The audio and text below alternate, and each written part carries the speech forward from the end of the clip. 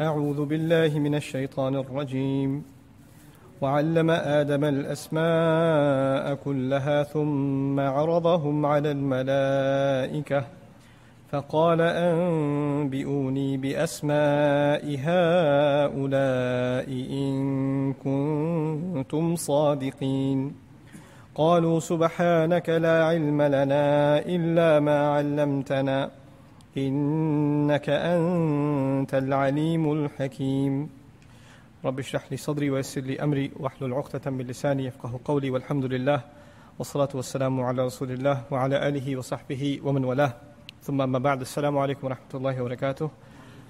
We're continuing from the 31st ayah وَعَلَّمَ آدَمَ الْأَسْمَاءَ كُلَّهَا and he taught Adam alayhi salam the names, all of them. The word allama being used for Allah subhanahu wa ta'ala is a phenomenon in and of itself in the Quran. Allah says a few things in relationship to it. Of course, when He teaches revelation, He says, for example, وَيُعَلِّمُكُمُ اللَّهِ and Allah is the one teaching you, attributed to Allah.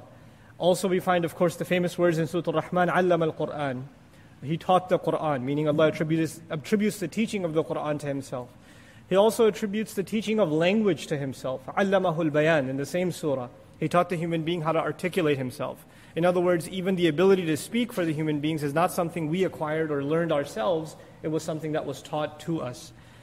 Here we find Allah Azza wa Jal, in the beginning of humanity, He says, and this is a further explanation of Allamahul Bayan, it's going a step back. Allah says, Adam alayhi salam, He taught him the names, all of them. Al-Asma' akullaha. Some figurative translations suggest, and He taught Adam the names of all things.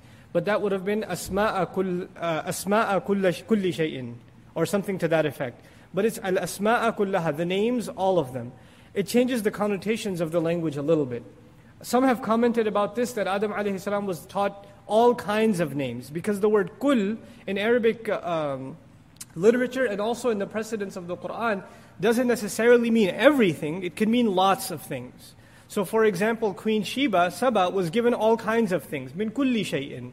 That doesn't mean she was given everything, it means she was given all kinds of things. So it's sort of a figure of speech and not necessarily to be taken in such restricted fashion. And so when Allah says kullaha, He's referring to this vast vocabulary that was potentially given to Adam alayhi salam, and that's the other thing I'm kind of adding. Some scholars say that he was given the knowledge of all kinds of things, others say he was given the potential knowledge of all things.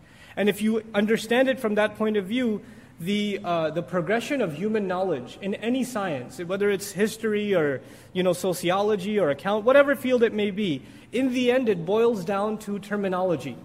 So even if you're doing the highest type of studies in whatever subject, in the end it's got a glossary of terms, and it boils down to names of things, terminologies. Whether you're studying grammar or you're studying biology, it's going to be the same thing in the end. It will boil down to names, the attribution of names. And in modern linguistics, interestingly enough, the argument is made that all language stems from nouns, names. In other words, nouns and names are essentially the same idea. Verbs are even derived from nouns, so they come from it. But the original state is the noun itself, and that's modern linguistics. And Allah Azza wa Jal mentions the first one to be taught language, He begins with nouns, with names. وَعَلَّمَ آدَمَ الْأَسْمَاءَ كُلَّهَا. So this is, and by the way, angels had asked, He will cause fasad on the earth.